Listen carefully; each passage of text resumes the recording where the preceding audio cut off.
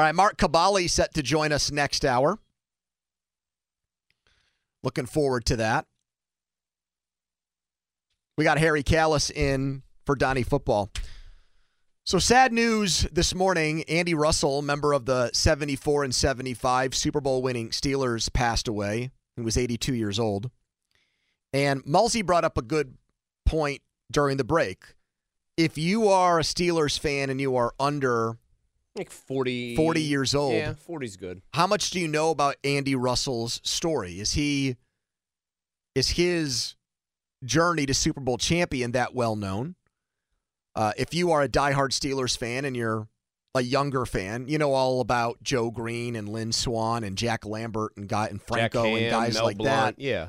And Russell is just a tier below them. He's a Steelers Hall of Famer. He's a Hall of Honor guy. He's not in Canton. So I have here some Andy Russell clips that are going to help educate people. And for Steelers fans who obviously know Russell, bring back some memories about his illustrious career. So he started with the Steelers in the 60s. He was a holdover from the bad Steelers before Chuck Noll came to town. And here he is rehashing the first conversation he ever had with Noll after the Steelers hired Noll away from the Baltimore Colts. Back in the 60s, the Steelers were pretty bad. We just could not consistently win games. We would lose games by the most bizarre circumstances. We'd find a way to lose every time. So it was a very frustrating experience and quite a remarkable change when Chuck Noll came.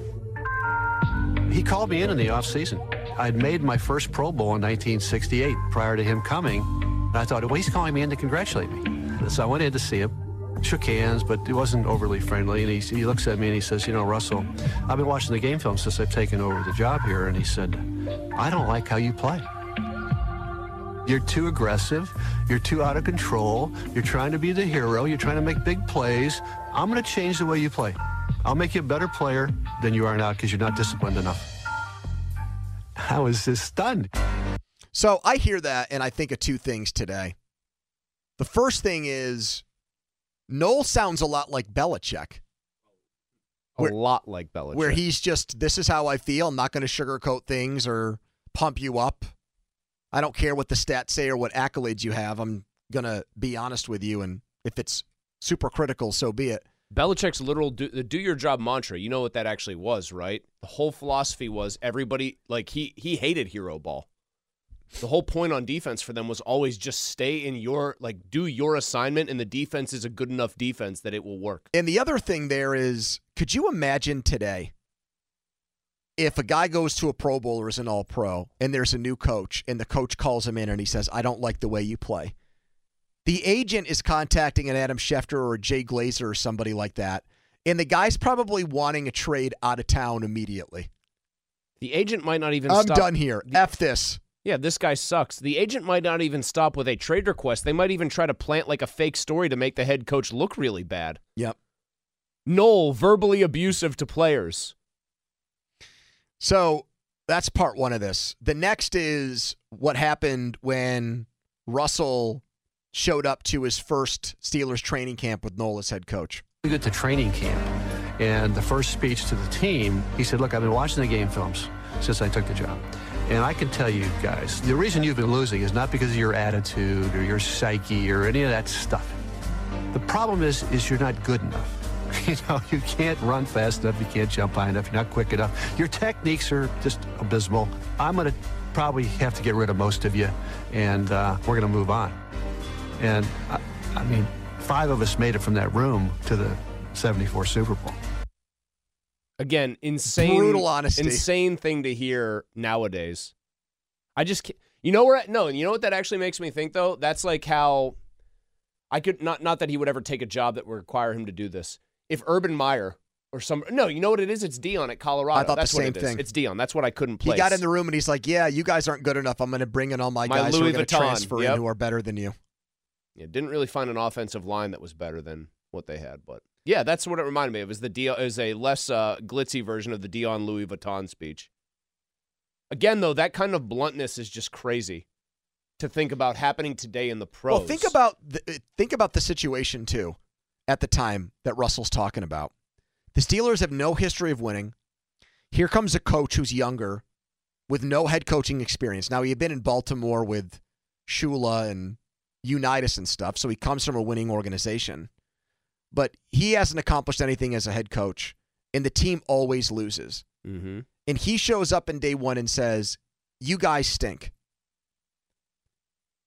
What's the buy-in at that point? Almost you still have to go out there and coach them. And he still had to go out and try to win with those guys because there was no free agency back then, and they couldn't turn the roster over in 1 year.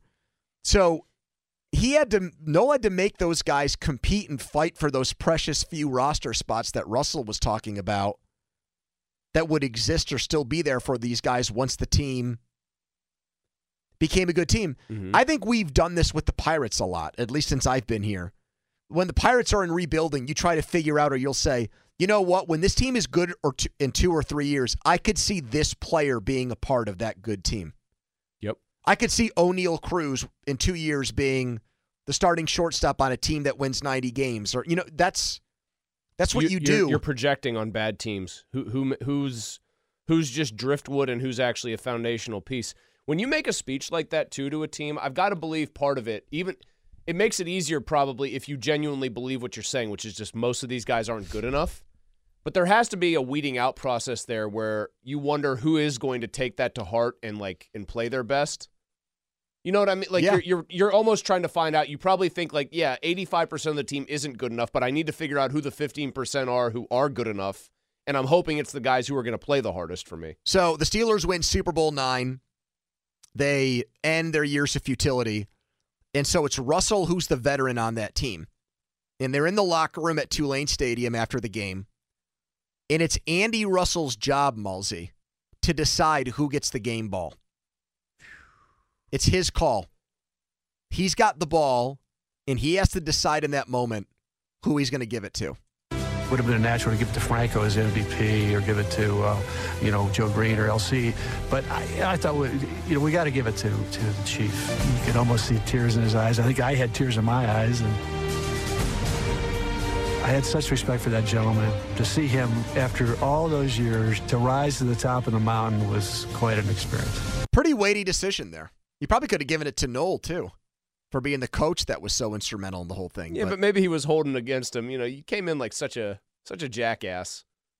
But that produces one of the iconic photos or moments in Super Bowl history where you see the Chief in the locker room there with the Lombardi and the football after they finally got to the top of the mountain after winning 0. Well, they won a playoff game in 72, the Immaculate Reception, but from 33 to 72, they never won a playoff game. Isn't that insane to think about? They were worse than the Bengals of the last. They were the embarrassment of the league. Well, I mean, if we were living here and doing sports talk in the 1950s, we would be talking about the Steelers the way that people have talked about the Pirates for the better part of 30 years. Tony, we wouldn't even talk about the Steelers. We would be talking about a big boxing match or something. Like Billy Conn back in town. Imagine you and I wearing dude, we'd be dressed up every day. We'd be wearing fedoras, shirts and ties. Yeah, see here. Apparently everyone in the 50s was Jimmy Cagney. Who were, he said 5 of us made it, so Mansfield would have been another one. Yep. Greenwood and Green both came in 69 in that draft. I'm trying to think who the other guys were that would have been holdovers from that team. John Kolb came in, again, 69. I'm scanning over here who would have been on that roster besides he and Mansfield that would have made it. Maybe Sam Davis, who was a guard who started on that team who was older. Yep, you're right about him. There had only been 2 more then. I mean, do you count Walden the punter? 36. You think Andy Russell was counting him? He was there since 68, yeah.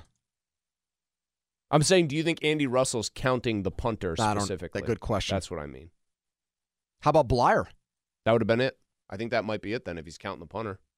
That is before he went into military service. It is pretty crazy to consider that even in the air, you said you couldn't turn over a roster lickety-split because of no free agency. How fast they actually did end up turning it over. Russell was a guest on one of our shows a few years ago and said this about what it was like playing football in the 70s. In those days, Ham and I were trying to lose weight because we wanted to get down below 220 because of why? Because we were covering wide receivers and rerouting them, which you're not allowed to do anymore. See, they don't let you play defense anymore. This game is you can't do a thing. You know, you can't touch anybody. It's really strange. I mean, I'm worried they're going to sissify the game. I've had a new take on that, by the way, in recent years. I think there are too many rules that benefit the offense. Well, now how about this hip tackle thing that they're coming out with, the drop tackle? I have no problem. The hip drop tackle. I don't know. Maybe this is me channeling Andy Russell. I don't know. It just looks like a tackle to me. Does it look like that to you? It just seems like not only is it another rule to benefit the offense, it just seems like it's a lot for referees to have to call and for defensive fast. Players to figure out on the fly. That too. It's going to lead to more injuries as guys just decide, you know what, can't hit high, can't hit low. Yeah, I don't like it. The thing I will say about some of like the rerouting and stuff, here's why I think here's why that doesn't bother me. Has anybody looked average defensive player looks like athletically now, and just what freaks these guys are, especially the dudes coming off the edge trying to get to the quarterback? With apologies to the guys of the 70s, because you're only playing against your peers, so the best still look like the best back then. Mm-hmm. These guys are just athletic freak shows anymore.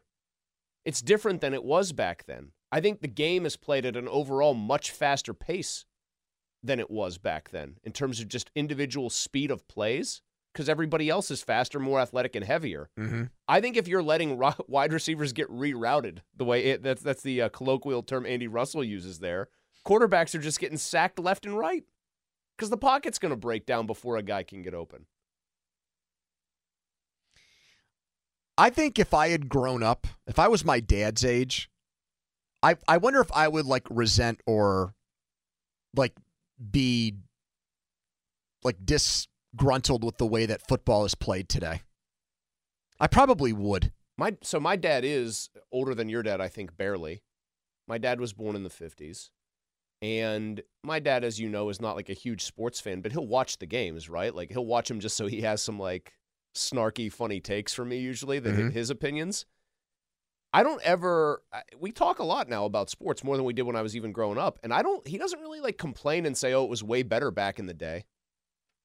Like, I think my dad appreciates like a crazy, an offensive like shootout type game. I don't think that bothers him. So he's not like they take hitting out of the game or they've taken the violence or the physicality out? I think intellectually he understands the damage the game can do to players like that. And I think he understands how tough it is to like call a game. But I don't think he just sits there and says the game isn't physical. Mm-hmm.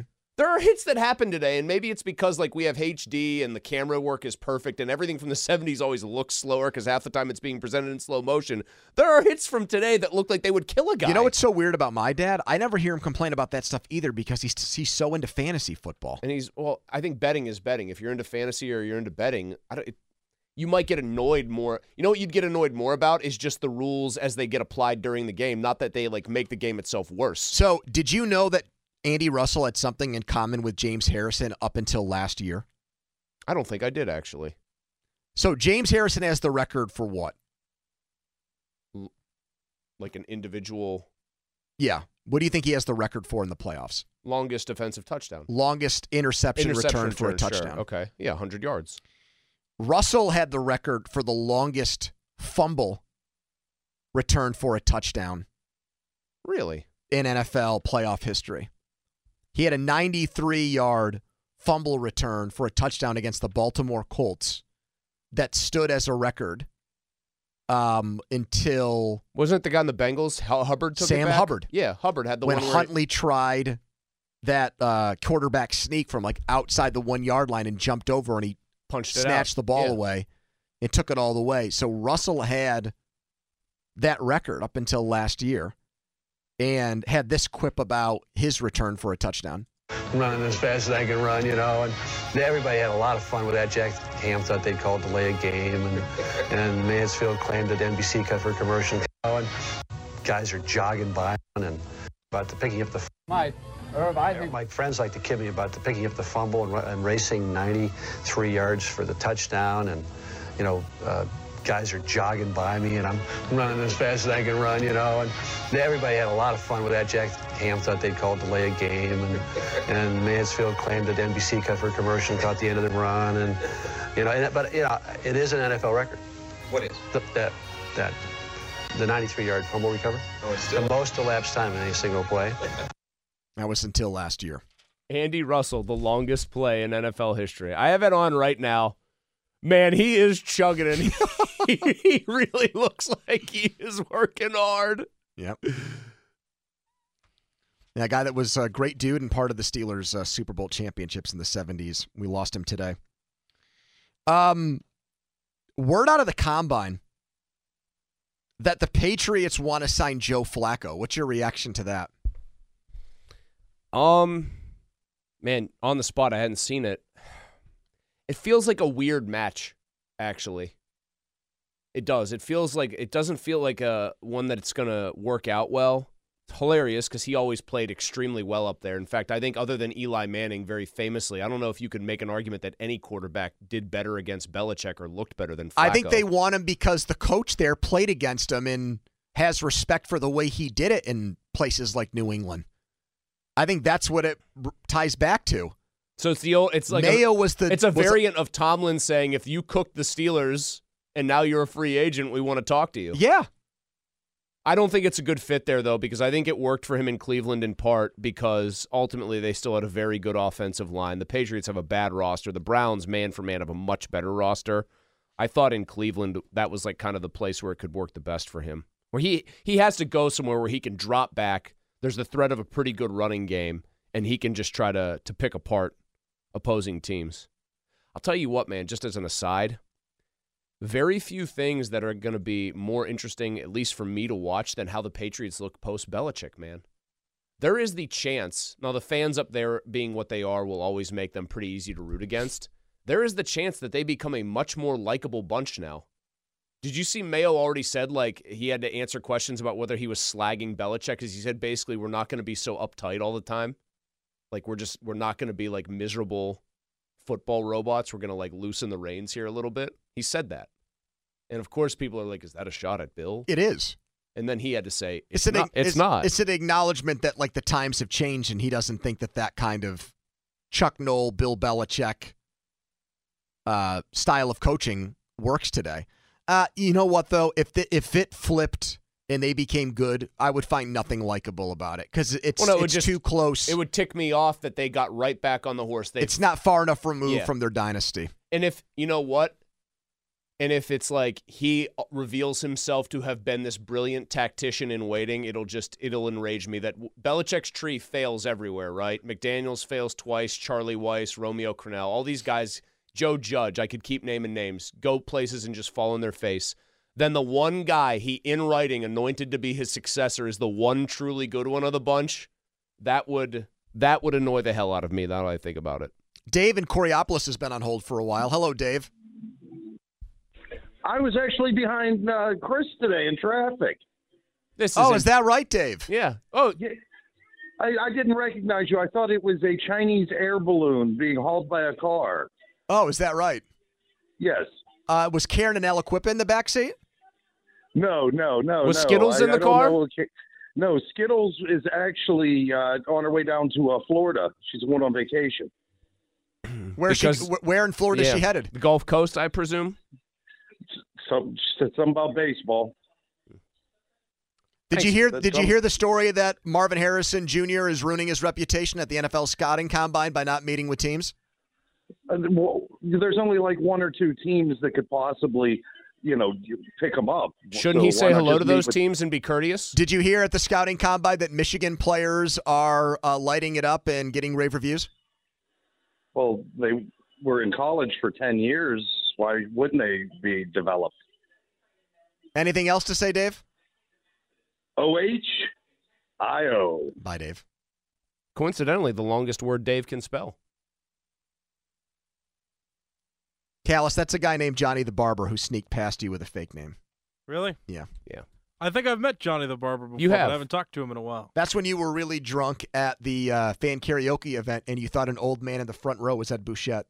That's also true. It looked like him, though. Not particularly.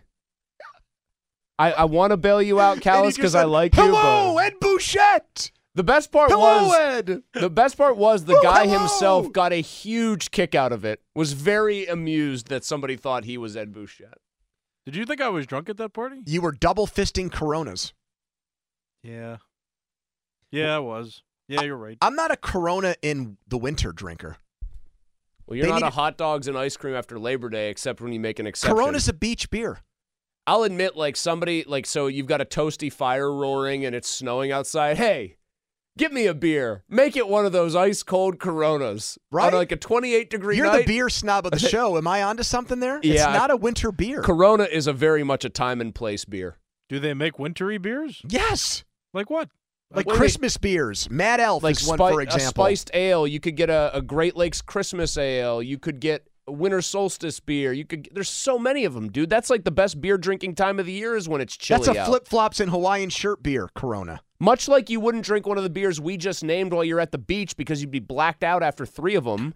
You don't drink Corona when you're just sitting there having like Christmas dinner. Didn't you make out with somebody that night, too? No. Oh. Listen to how quickly he nipped that one in the bud. Wow. Have Crowley and Doran tried to get your dating game reignited? No, Crowley makes fun of me a lot. And so I don't think that's very nice of he him. does the opposite of Pumping your tires? Yeah, Doran's really Doran tries to keep my spirits high. Crowley, though, couldn't care less. I mean, Crowley's a pretty awkward guy himself. I was going to say People in glass houses shouldn't be throwing I was about those, to say something, those but I'm going to stones. bite my tongue on it. I was ready to say something. You're but gonna I'm say gonna it off keep the air? I'm going to keep it to myself. No, I'm just going to keep it to myself. That bad, huh? Yeah. Text us on the Edgar Steiner Associates fan text line. Mark Kaboly live from Indianapolis joins us next, where a Steelers prospect just got injured. 50-minute mark on the Fan, brought to you by South Hills Chrysler, Dodge, Jeep, Ram, and Peters. Harry Callis was just telling us off the air. True Friday show today. That he is the man for the morning show producer job. And then while making that point, he forgot to call Mark Kaboly to come on this segment. I was being asked questions. We were grilling him. Part of being a good producer is to multitask. Exactly. Like you're sort of half answering us, half listening to us, while doing the most important thing, which is calling Kaboly. Well, he's on now, so you can. Oh, man. I didn't know attitude was part of being a great. I'm sorry. It wasn't attitude. I'm scared. You're scared? No, if you're going to say something like that, you have to say it in Starkey's voice. I'm scared. Fan Hotline is presented by Sullivan Super Service, Pittsburgh's trusted plumbing and HVAC provider for over 50 years. Nate Wiggins, a corner from Clemson who met with the Steelers, ran the fastest 40, 4.27, then had his hamstring blow up and told Stacey Dales from NFL Network, "It's burning, it's on fire." Reports afterwards say it's a hip flexor injury, not a hamstring. He's probably done at the combine for the rest of the week or the rest of the day. You would think. You'd think. 4.27 40. But he's only 170 pounds. Apparently doesn't really like tackling. And so Mark Kaboly is with us right now. Mark, would the Steelers draft in the first round a guy who's smaller than Adam Crowley? That's an interesting way to put it. That's not their type. Potentially, because you got a pretty big corner on the other side with Joey Porter. But if some is good, Porter. more is better. That Quinion Mitchell is a big dude. And if you run it to the side where Wiggins is, I mean, he's going to imagine He might Crowley, run away. Imagine Crowley trying to tackle a Joe Mixon or a J.K. Dobbins or somebody like that. Yeah, but I'll be honest with you. How many times does that really present itself? A handful of times. I'm not Well, saying it kept doesn't. Porter out of the lineup full-time until a little bit into the season. He was unwilling to tackle whatsoever rather than being incapable of tackling until his old man got a hold of him and put him straight here a little bit. Wait a minute. Hold on. Time out here. I didn't know that story. I was under the distinct impression Porter was a guy who didn't mind being physical but had no technique. You were saying that it took Joey Sr. intervening to say, like, basically it's time to sack up and start playing tough guy ball? Well, when Joey Porter Jr. was named Rookie of the Year, he talked to us in the media, and he he actually said to the fact that his dad was not very happy with his tackling efforts early in the season and had to have a little talk. Can you imagine that talk of old man Joe? I can imagine Joey Porter getting in kid? my face very easily, Mark, actually, and Yes, because it happened. talking to me that way. Yes, I can If I imagine hadn't that played easily. Peacemaker, he would have maybe died that day. Quit inflating your role in it. I actually was the bigger man there and diffused the situation myself.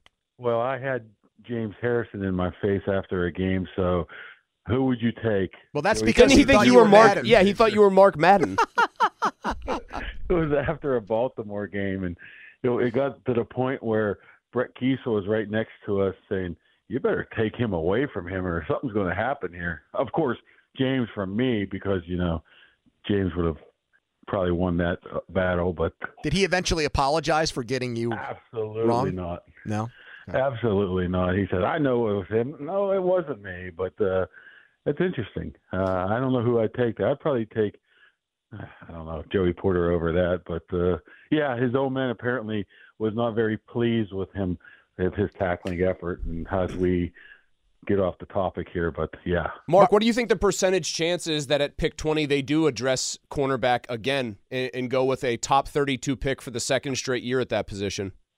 I think it's good. It's very doable. I mean, the way I look at it with that is those are positions that come available in free agents of good players, great players, very few, and when they do, they're very expensive.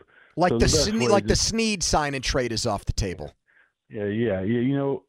So when you have an opportunity to get a guy for 4, maybe 5 years at a decent price, that's the route you want to go. You don't really want to go get the Sneads guy because, the money is out of control. So basically what you're saying is under Omar Khan, they'll never draft a running back again in the first round. It's pretty much what you're telling me with that. I wouldn't say never, but close to never. I probably wouldn't.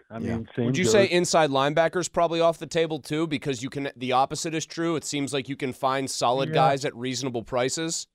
Plus, they have a history with that. Was just last year of not spending. Mark, that's money. Mark, that is music to my ears. Finally, Malsey's takes are reaching the front. Well, you say that, but that doesn't mean that they won't go out and sign a Patrick Queen or something like that, right, Mark? If that was me, I would definitely take a look at Patrick Queen.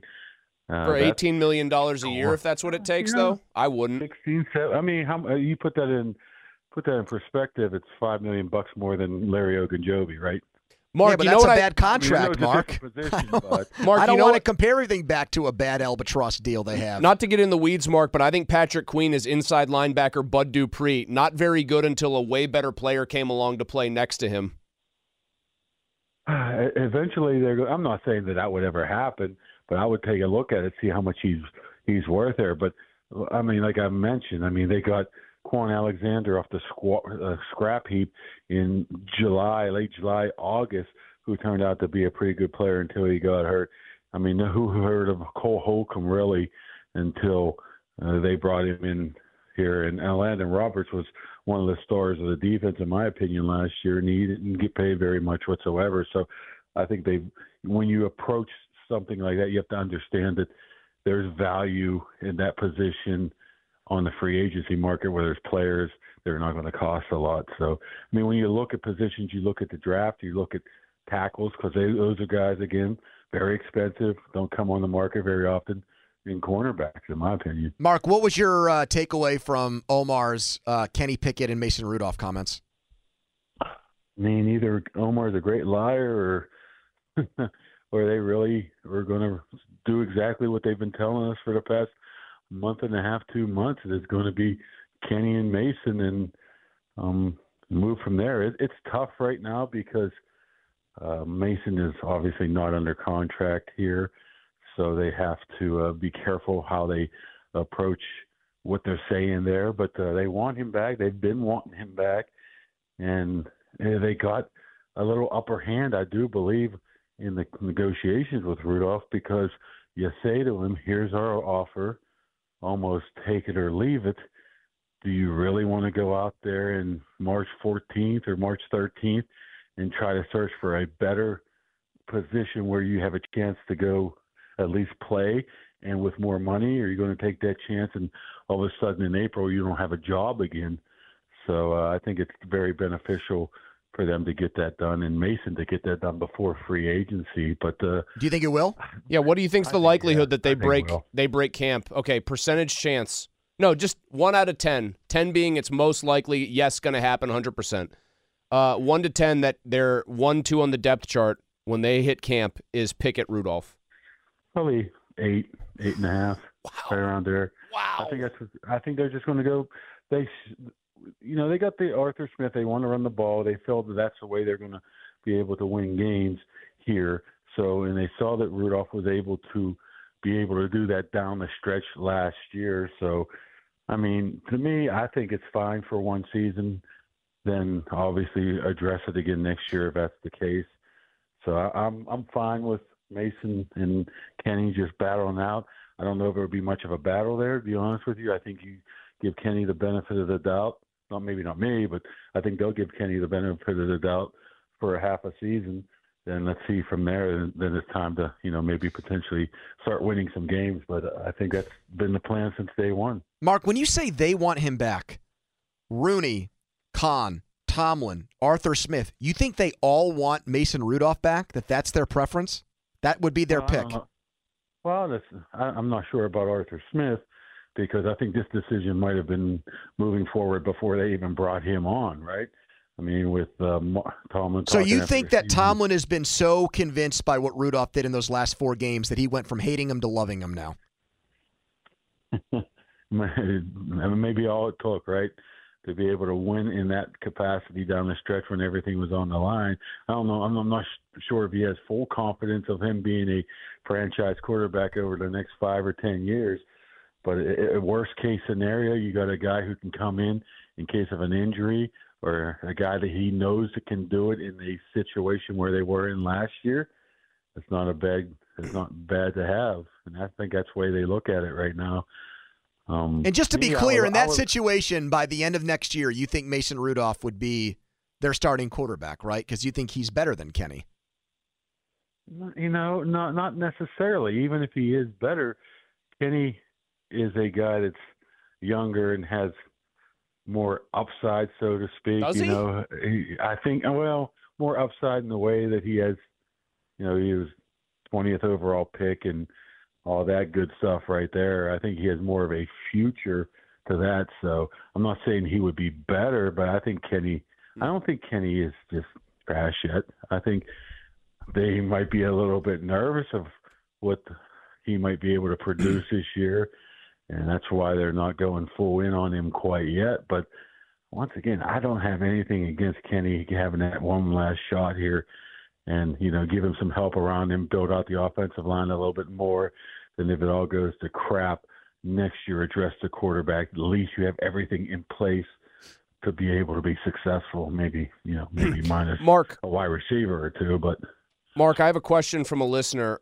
They watched the video of Omar Khan talking with you guys yesterday, and it was shot from a perspective where they could see you standing next to Omar. And this person just said, what's the deal with Kaboly's faces that he's constantly making? Is he incapable of just standing still and looking normal? Your response? No, absolutely. I'm incapable of doing it. I forget, was it one of those sessions? It was right before that. I even said, man, I got to really control my facial expressions here because I said that to somebody literally right before that. I'm not very good at that. I wouldn't win many games of poker, put it that way. We saw the Deontay Johnson thing from earlier on. So the answer to your listener's question, yes, I am incapable of controlling Well, the my McAfee emotions. show's made fun of you for that. They've gotten on your case about that. Well, put it this way. I even when Tomlin, during his Tuesday press conferences, darts somebody, and gives them a little 1-2, a one-word answer or whatnot, I have to be careful there because I had to put my hands in my face there because I'm laughing that he's darting. If it's me, if it's the guy next to me, if it's the person in the back as well. I've even told him that too. I said, hey, I know when you're darting people, just don't look at me because I guarantee I'm laughing when you're doing that because I just think it's funny. Mark Kaboly, everybody, live from the Combine. All right, Mark, we'll talk again next week. All right, fellas. See ya. Follow us on Twitter, brought to you by South Hills Kia in Peters Township. So 8 out of 10 chance we get Pickett and Rudolph. All right, we're 2 minutes away from this discussion. One of the best baseball play-by-play guys in Pittsburgh history has laid out a list of who will become the next Steelers play-by-play man. Yes. Who will replace Bill Hillgrove? Stay tuned for that. Told you we'd be right back at 4:30, and it's brought to you by Archie's Famous Wings. Start your weekend off right with Archie's. Lanny Fratteri. Iconic voice in Pittsburgh for years. Voice of the Pirates in the 80s and 90s and 2000s. 30 years calling Pirates baseball. Mm-hmm. Now, a sports broadcasting professor. He is now molding the next great wave of broadcasters. Correct. Including Harry Callis. Mm-hmm. Callis is on the Lanny Fratteri broadcasting tree. Mm-hmm. There is no Mike Tomlin coaching tree. There is. There is a Lanny broadcasting tree. Now, is Lanny proud of your twig? Of your branch? I'd like to think so. Will he call you and compliment you on the great work you're doing on the morning show? And maybe when he heard your boxing play-by-play calls from last year, did he? No, he hasn't given me compliments. He's wished me happy birthday over the last few years, though, since I've graduated. So You've got that going for you, which is nice. Yeah. He calls you and wishes you happy birthday? That is a text form, but, still nice. He's thinking about me. So. A call would almost be unusual. No one calls anyone anymore. So Lanny Fratteri has Harry Callis' birthday saved in his phone. Just thorough guy. That's pretty cool. Man. I've never wished you a happy birthday. I have no idea when your birthday is. That's true. I'm going to guess your birthday right now, and I really don't have June any 11th. idea. No, that's his guess. Fine. Don't say anything, Harry Callis. I'm going to put you at about an October 23rd. That's actually my parents' wedding anniversary, so Holy crap. close enough. How but no, my birthday's in December 29th.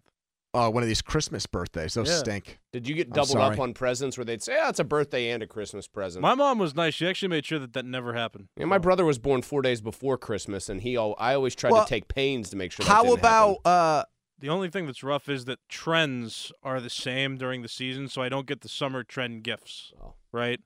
You get everything that's popular around the same time. no wiffle ball bats, things of that nature? Okay, I got you. So a lot of scarves for you. Mittens. Yeah, a lot of repeat stuff. Toboggans. Long underwear.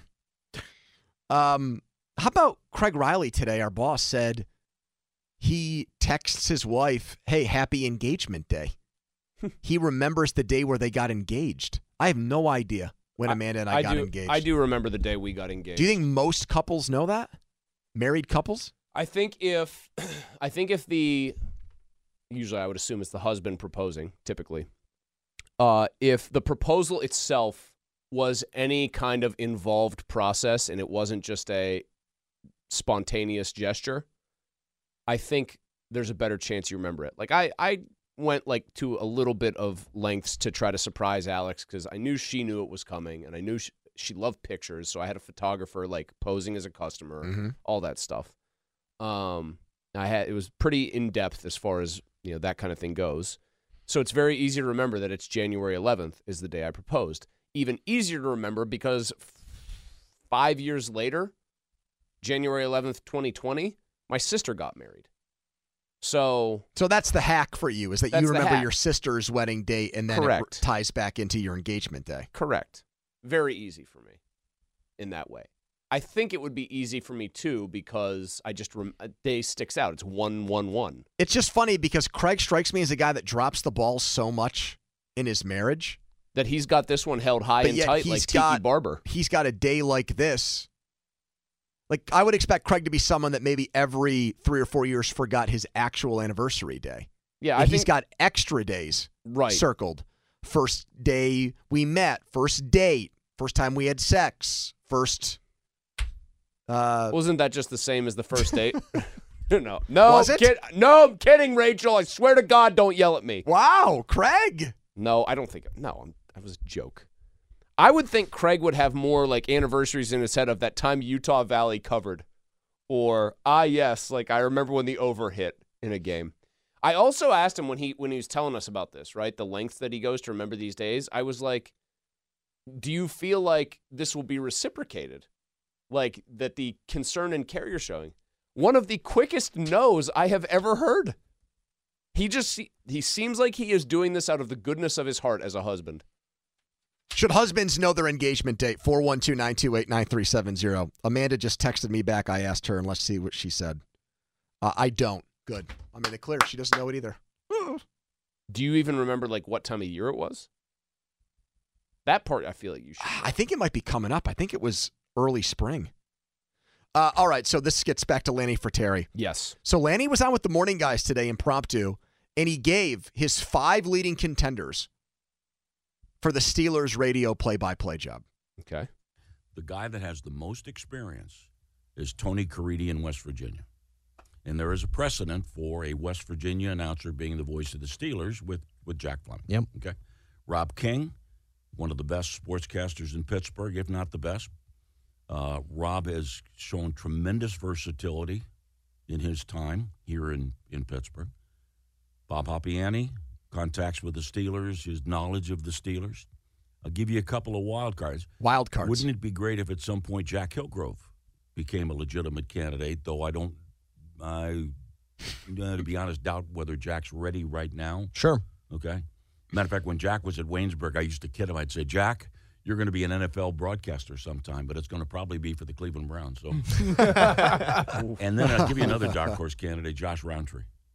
Wow. Josh Roundtree has become an outstanding broadcaster over the last several years, and I know that because I've worked with Josh on Trib Live high school sports and done a tremendous job of growing as a broadcaster and evolving as a broadcaster. How about that? What a pop for Roundtree. Roundtree gets thrown in there. What a pop for Roundtree. The first 2 names there, by the way, for a long time I thought people assumed Tony Caridi would get the job. My personal opinion is Rob King. If I had to bet on one of those 5, I'd bet on Rob King. I've heard that he's pretty much already got the job. Yeah, I mean, I'm trying That is not fait to say, accompli. I'm trying not to say it in those terms. And I texted but Pomp today, and I'm trying to get out of him because of our relationship. I'm trying to massage him and work him over to get answers. And is he clamming up on you? And he was very elusive about it. All right, so we got a man right now, Pony, who's listed A in this candidate, Big Five. Josh Roundtree, is on Yeah. the hotline right now. Hi, Josh. Josh, how's it feel to be one of the 5 names associated with the Steelers' vacant play-by-play gig?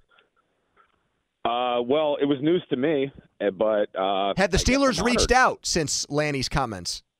No, they have not. Have you reached out to the Steelers since Lanny gave you a seal of approval and endorsement? Well, I tweeted them and I asked them where I could apply, but there doesn't seem to be a job posted anywhere. If you could make a pitch to the Steelers and say, this is why I am the right man for the job, what would you say? I love that I'm doing this as I'm walking my dog right now because you guys called me on the spot with no That's correct. heads-up warning, but hey, let's do it. Spontaneity is a great part of play-by-play, Josh. Right, exactly. I think what you're getting is somebody that's an up-and-coming talent in the region and one who certainly knows the organization extremely, extremely well. And I think pound for pound, you're getting the hardest worker when it comes to broadcast play-by-play in Pittsburgh. So that's my pitch. I mean, Jeff Hathorn is calling like 5 games right now this weekend, but I understand. You got to make your pitch for yourself, brother. I'm not going to compete with Jeff, but I'm calling 5 basketball games, plus a women's college basketball game, plus a women's lacrosse game. True. He's not competing with Jeff because Jeff did not have his name associated with this job. But you are competing with Pompiani, so why should the Steelers hire you over Bob if they ask that question in the interview? They should hire Bob over me. No, see, that's why you can't. You're a diplomat Come here on, now. Josh. You can't say that in the interview if you want the job. You've got to say something disparaging of Bob in order to climb over him and get to the top of the mountain. Let me coach you. I wouldn't want the job if it meant having to talk bad about Pomp. Well, you know what the problem here is? Meanwhile, Pop, if they say, why should we hire you over Roundtree? Is probably like, who's he? Who's Josh Roundtree? See, the problem here is Pomp would say, you should hire Josh. He's a young up-and-comer. You know what you should say to them? You should say, Bob has a lot of responsibilities, and Bob loves doing those preseason games, and we would be the perfect... He is great on TV in the preseason. Yeah, great. And you would just say, we'd be the perfect tandem. Josh, if you were to get this job as the next Steelers play-by-play man, would you have a signature touchdown call? And if you wouldn't, make up one that you would use. No, I wouldn't. Because I don't think you can force things like that. What about whammy? Now, how would the Steelers feel about some of the critical comments that you've had over the last few years? How about that? Or the locker room reporting videos that you have had. How about that whole scenario? Well, yeah, that might not work out well in my favor. Do you feel like you're on good terms with the Steelers right now? That wasn't truthful. I never said anything or put any videos out that weren't truthful. Now, do you feel like you're on good terms with the Steelers at the moment, Josh? That's a good question. I don't know that I'm on bad terms, but I also haven't been down there in a little while. Okay.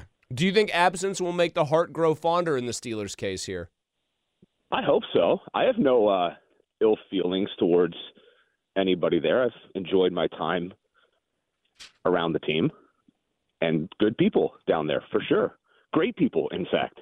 There you Particularly if they're interested in bringing me on as the next voice of the Steelers. I think they're the best people. And now you're cooking, Josh. And it sounds like you have an incredible reference here in Lanny Fratteri, who's willing to go the extra mile and go to bat for you here. Yeah, that was a very unexpected, nice little thing that I heard this morning. That was very nice of Lanny. All right, Josh, keep us in the loop here. Well, we'll see how it goes, guys. Maybe this will help. Maybe this is the pop that I needed. Thank you, Josh. Josh Roundtree, candidate for the Steelers play-by-play gig, according to Lanny Fratteri. Man, Lanny can still – you hear the voice when Lanny talks. It's still just A1. Now, you heard Hillgrove's name attached to the job, little Jack Hillgrove, Callis. Now, did you go to school with Jack Hillgrove? Were you guys in the same grade? We were in the same class. Now, do you think that he is ready to be the play-by-play guy? Lanny had some reservations there. What's your take as a play-by-play connoisseur? I mean, straight out of college, no, but I haven't heard from him in years, so I don't know. I can't say. House of Berg is saying, how did Starkey not make that list? I'm assuming he's referencing the one Lanny just said. Joe is a play-by-play man? Is he confusing him with the other Joe Starkey? The guy who used to called be the 49ers play-by-play? Yeah, did the band is out on the field? I can't imagine this Joe Starkey calling almost anything. Are you jealous that you were not named by Lanny there? Absolutely. Okay. No, I'm kidding. You should be. No, you should be professionally jealous. Not jealous, but you should be motivated. Would you be jealous of Jack Hillgrove if he got this job after his grandfather? No. No? Okay, now take off the veil of I'm going to be politically correct. Would you be jealous if Jack Hillgrove got this job? Answer honestly. I'm being honest. I would not. I think you are being honest. I think he's being honest. I think he wants a baseball job. Well, not only that, but I think he knows he's a shoo-in to get the morning show producer job. So I think Harry already feels like he's in line for a big life promotion and a big step up, and he doesn't want to mess with that right now. I'm halfway. Yeah, I do want a baseball job. I don't think I'm a shoo-in for anything, and everything happens for a reason, so I can only do what... Does, in fact, everything happen for a reason? What a cliche BS answer that was. It's not BS. Yeah, it is. You're not... If you're going to go places here... Put that on a little canvas print and go sell it at Hobby Lobby, all right? I need things like, you know what, Bechtold's a big nerd in a doofus, and I'm going to take him down and get this morning show gig. I'll bet on myself. That's the kind of stuff I want to hear from you. I'll bet on myself. I'll say that. Bechtold's producing this show on Monday. You think he's going to hold back on you when we ask him these same things? Yeah.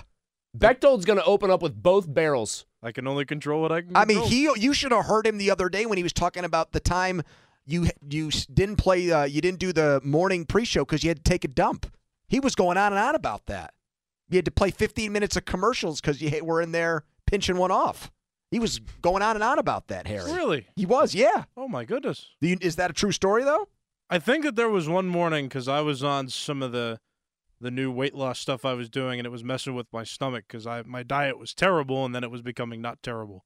So if he wants to make fun of me for that, that's great, but I'm down like 45 pounds, so... I'm just saying. You should not treat him like a friend. He's an enemy of yours right now. This is a competition. I'll still bet on myself. I'm not saying I'm any worse You're off. You're the Yankees and he's the Red Sox right now. Very good. Okay. You're the evil empire. Fan weather brought to you by Sun Chevy. Temperatures in the 50s.